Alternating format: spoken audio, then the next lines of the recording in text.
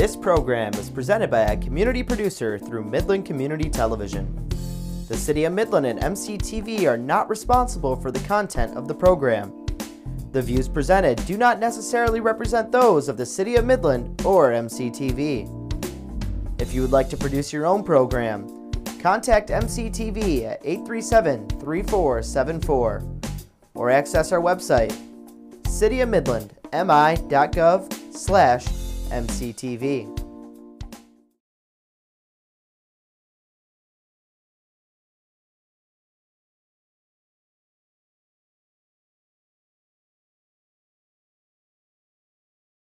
Local productions seen on Delta College Public Media are made possible with support from viewers like you. Thank you.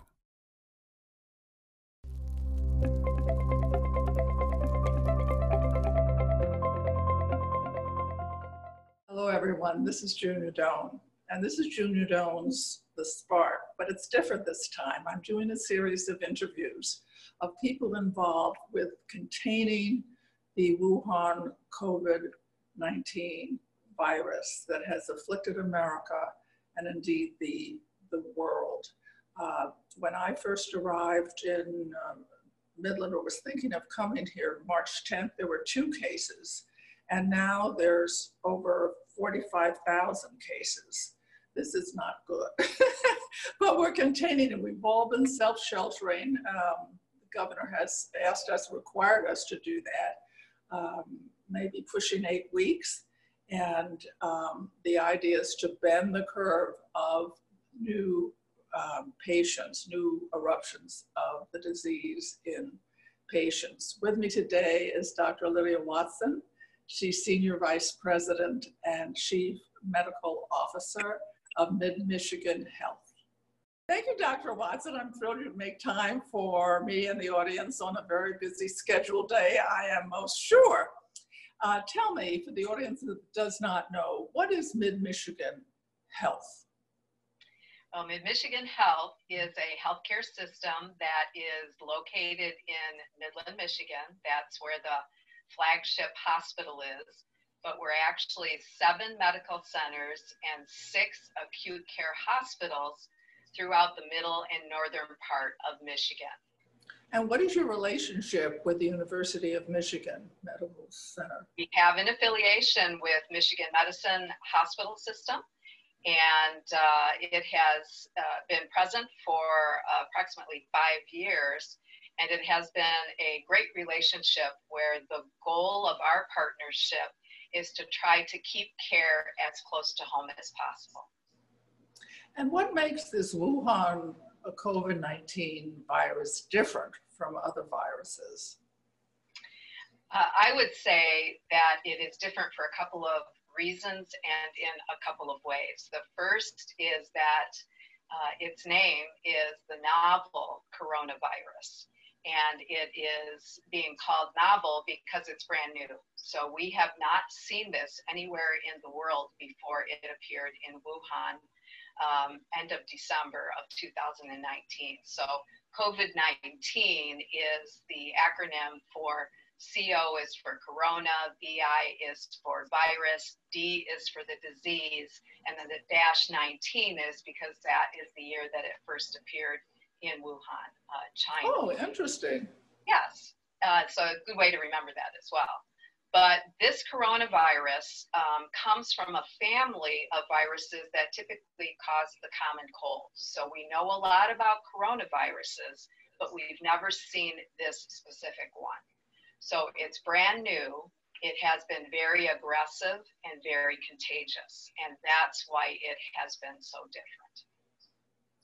And when you decide on treatment, how much latitude do you have? I mean, do you have to get permission from this or that? Does it come out of discussion? Explain that to me. Well, typically when we have something like this appear with no past history or way to know how are we going to treat it, how are we going to prevent it in the future, we have to start looking at other things that we know. So we start with the known first. And again, we know how to treat viruses. we know how to manage the regular coronavirus.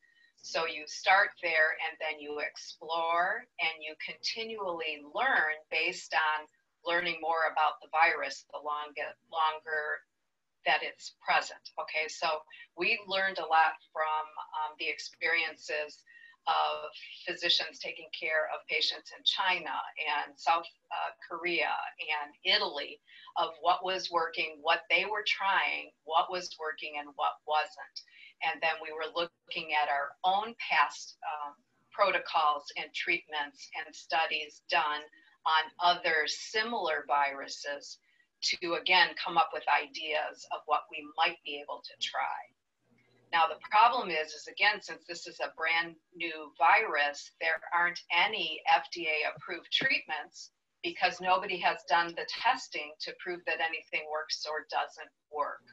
So anything that we were trying was either an off-label indication for, say, a medication like hydroxychloroquine based on its previous experience with treatments in other areas, or it was done through an official trial, okay, an actual patient study where we said, all right, we're going to take an antiviral medication like remdesivir, and we're going to give it to so many patients in group A and so many patients in group B, and study those results to see if it makes sense to pursue further use in other patients as we move forward. So the FDA will grant something called emergency authorization for use of a medication for something that they believe has potential. And they also will grant the ability for patient studies to take place in real time. And so those are the two ways that we were able to use medications or trial different types of therapies for patients. Do you have the latitude to make those choices, or to the doctor who's supervising the case? Now you have a hospitalist, so I don't know how that plays into the ICU, but do you have to get permission from anybody to try anything? Yes, so again, typically one of the first things that you have to do is look within your own system to say, what do our own internal pharmacies carry? Do they carry any of these medications? And if they don't, we have to make a decision as to should we be ordering them? Are there trials that we can participate in with other bigger universities or other bigger testing centers to partner with them to enter into their trials that have already started with some of our patients? And those types of decisions are made through different committees within the hospital system. So for instance, if we formed a sub-team of clinical physicians, which included hospitalists, intensive care physicians, myself as chief medical officer, and pharmacy. We had oncologists that were involved in that discussion because they used some of the other medications for some of their patients and had experience with using them in different scenarios. And so we came together, studied what was known, what we had already seen taking place in China and Europe, and then also talked to our partners at U of M because we knew they had a couple of trials already in progress. And then after putting all of that information together, our committee put together a handbook for our providers to use. Once we had to go through a voting process and go through the approval process, we put together a booklet or a pamphlet handbook of all the potential things that we had access to that our physicians could tap into to use. But the interesting thing is, and one of the things that made this particular pandemic challenging to work with is we had to get comfortable with ambiguity. We had to get comfortable with chaos and needing to pivot in the moment when changing recommendations came forward. So I understand the hospital system has a twice-a-year emergency preparation review and practice.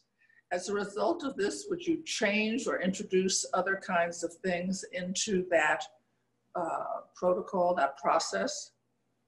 Yes, you know, we have been faced with pandemics before. So we had HIV in the late 80s and early 90s. We had the SARS virus, the H1N1 virus. The Ebola virus was probably the most recent that we had to prepare for and fortunately never had to deal with it in Michigan or in our own institutions. So there is a standard emergency preparedness protocol, and that doesn't really change from year to year or from 6-month planning to 6-month planning. But we did learn a lot of things about this virus and about how rapidly it spread, how contagious it was, and for the number of people that it had the opportunity to impact. And we learned a lot of things that we will do differently moving forward. And I would say the first is we had no idea how quickly we could use up PPE. That's the personal protective equipment or the supplies to protect patients as well as employees while we're caring for COVID-19. Because every time you go into and out of a patient's room that has COVID-19, you have to change everything. Your mask, your face protection, your gown, your gloves. And so if you just left a patient's room and they now need help going to the bathroom or need water or need some other assistance, you have to put on a new set of personal protective equipment to go back into that room. So I think one of the first things that we learned is that we went through much more supply-wise for PPE than we had originally anticipated. And on top of that, we had a shortage. So we had a shortage to start with based on the needs of all of the changing personal protective equipment and the needs for the operating room and for the emergency room. And our employees that were actually testing patients had to wear protective gear, because to even put the swab into the nose and do the nasopharyngeal sample, that generates some aerosolization of the droplets. What was there? In the nose and sinus. And so just putting that tiny little brush up there and pulling it out generated virus. So we had to protect everybody in that process. All of that required PPE. But I think one of the biggest lessons learned is we in the United States have to recognize that we are very dependent on China, not only for medical supplies, but for pharmaceuticals, for the medications, the drugs, the IV fluids, all of the other things that we need to take care of patients.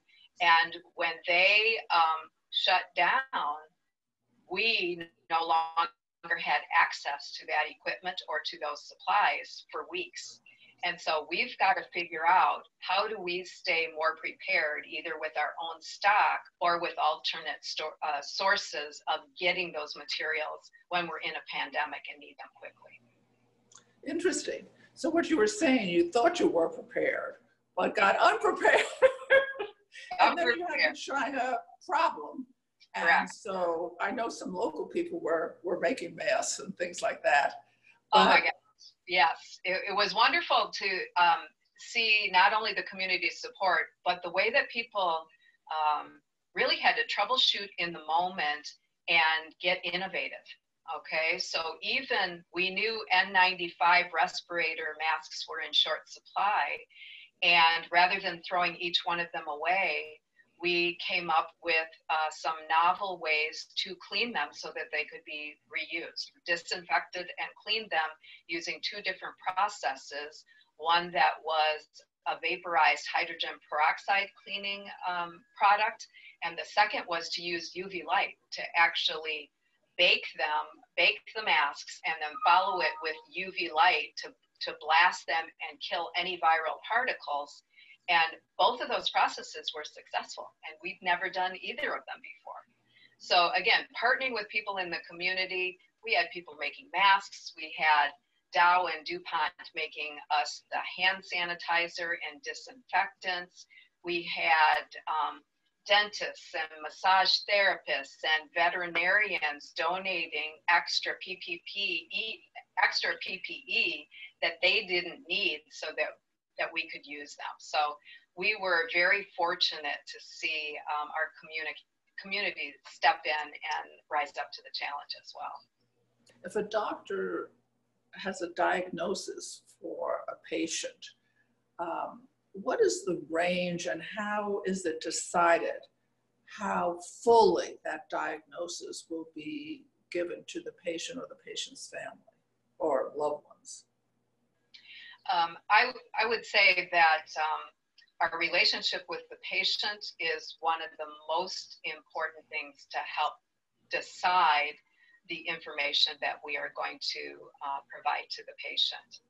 And we would only provide it to their family if the patient gives us permission to do that. Because of the HIPAA because law. of the HIPAA laws. Jeez.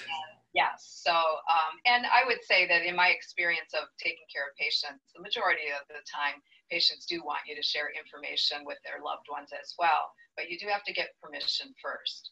And so it is very important to give balanced information to all of our patients, both about a diagnosis and about treatment opportunities. We need to talk about what are the options for treatment and what are the pros and cons or risks and benefits of each and every one of those. It's our responsibility to answer questions that patients ask to the fullest extent that we can. And I would say that in general, we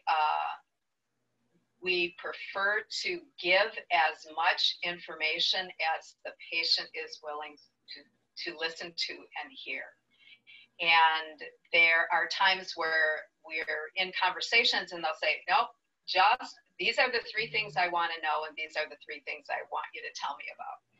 And so we'll typically start there and then see if more questions arise and more information needs to be disseminated.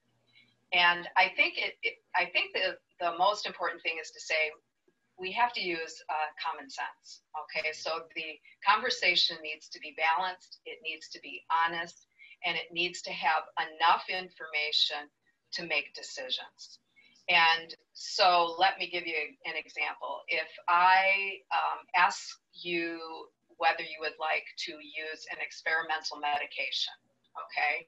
Again, it's my job to tell you what might this medication do, what are the risks and the benefits, has it been used before, what kind of success have you seen?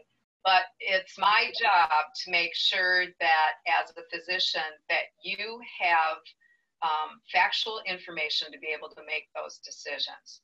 Now, do I have to tell you about, if you look at a package insert to see about risks and benefits of a medication and potential side effects, there might be a list of 1,000 different side effects.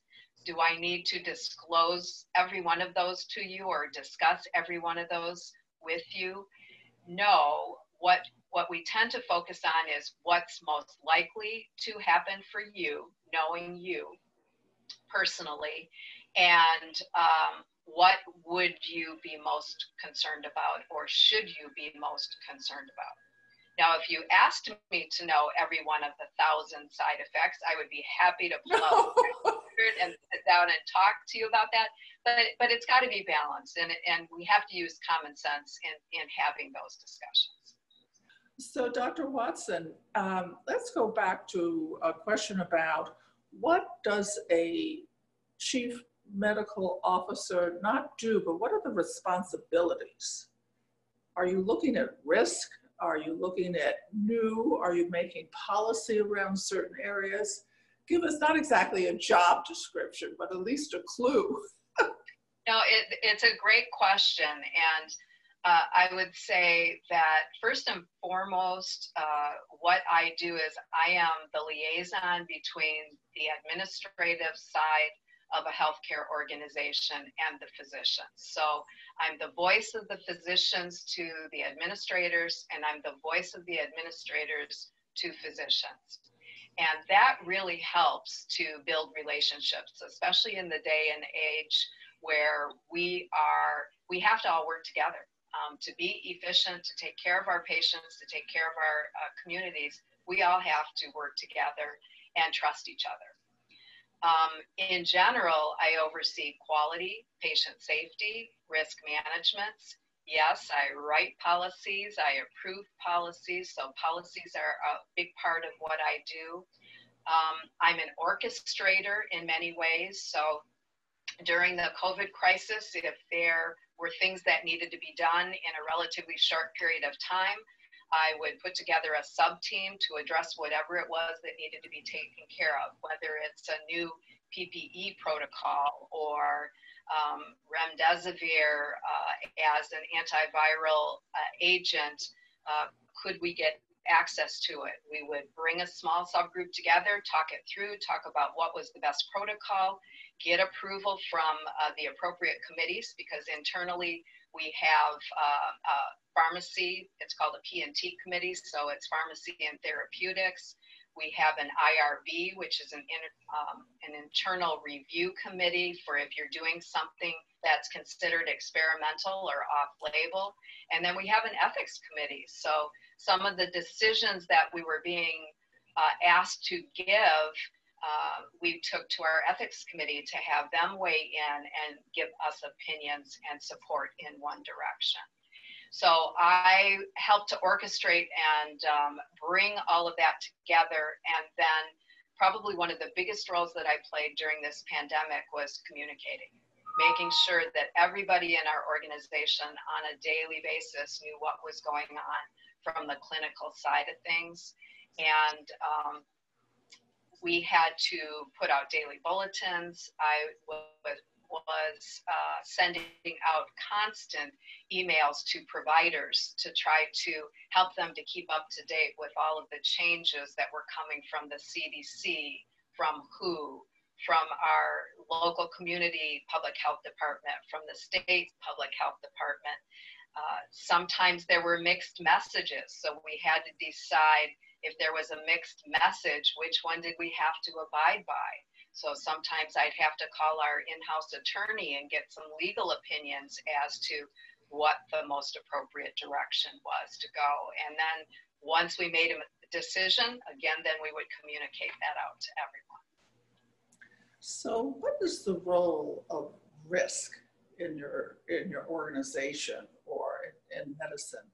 Everywhere, like someone asked me the other day, well, what would happen if we had done nothing and no self-sheltering, you know? So what would you say as an answer to that question? What I would say is that if we had not done the stay-in-place sheltering, there would have been a different curve. So some of our early planning was based on the models that we saw coming from China and from Europe about the surge in the patients. And the biggest problem was if you exceed the capacity of healthcare systems to be able to take care of their patients, there can be devastating ramifications. Like you don't have enough ventilators to take care of everybody that needs to be on a ventilator, or you don't have enough resources to be able to support those patients when they're in the hospitals if you have no more beds and you have no more hallway space.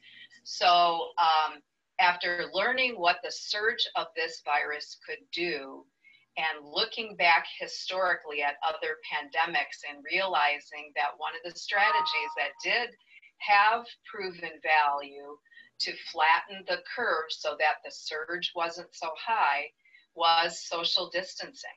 Okay, social distancing has scientific evidence behind it. And so the stay at home was an attempt to improve compliance with the social distancing. I'm not going to say anything from whether I agree with the politics behind it or not, because I think that that was probably one of the weaknesses that was exposed by this pandemic, is politics shouldn't be involved with a pandemic management, but unfortunately has been.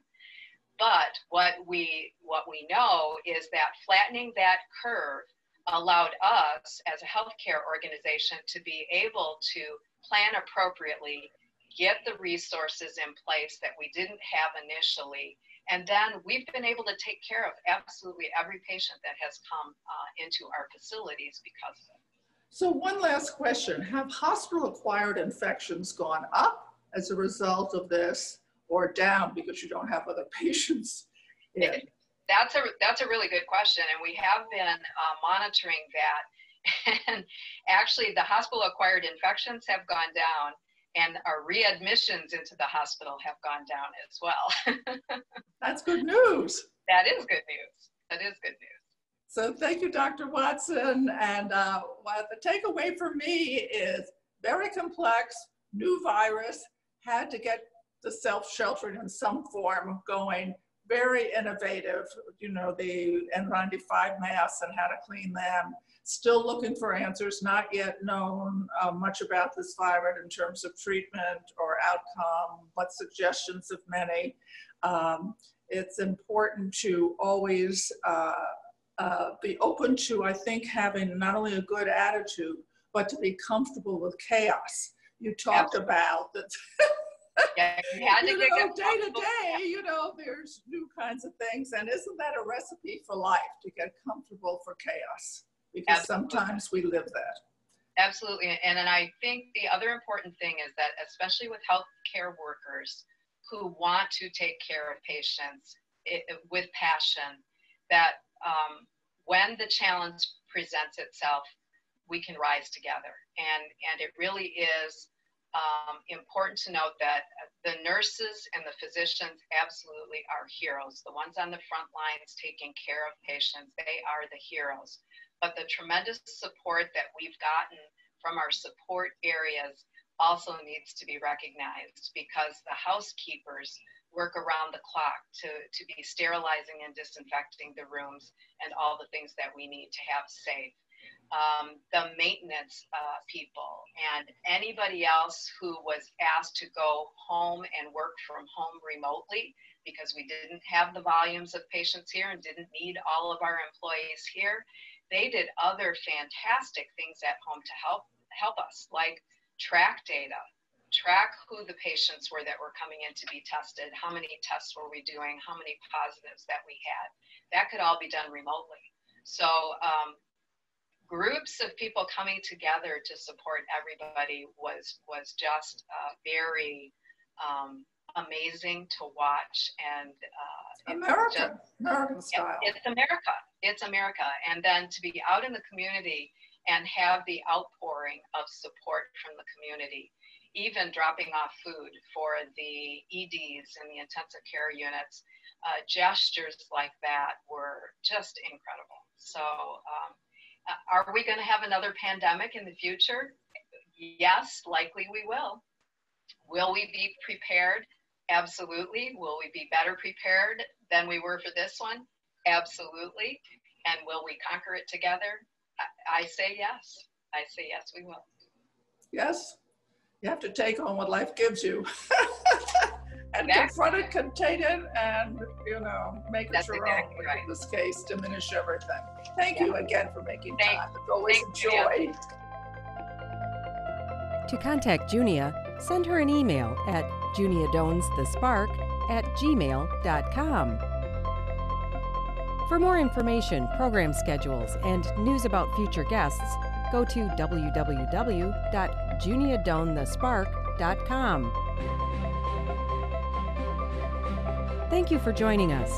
See you next time on Junia Doan's The Spark. Local productions seen on Delta College Public Media are made possible with support from viewers like you. Thank you.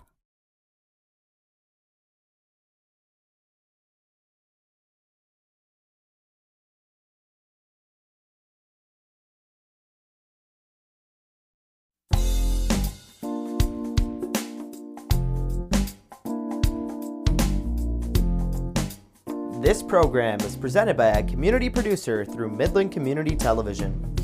The City of Midland and MCTV are not responsible for the content of the program.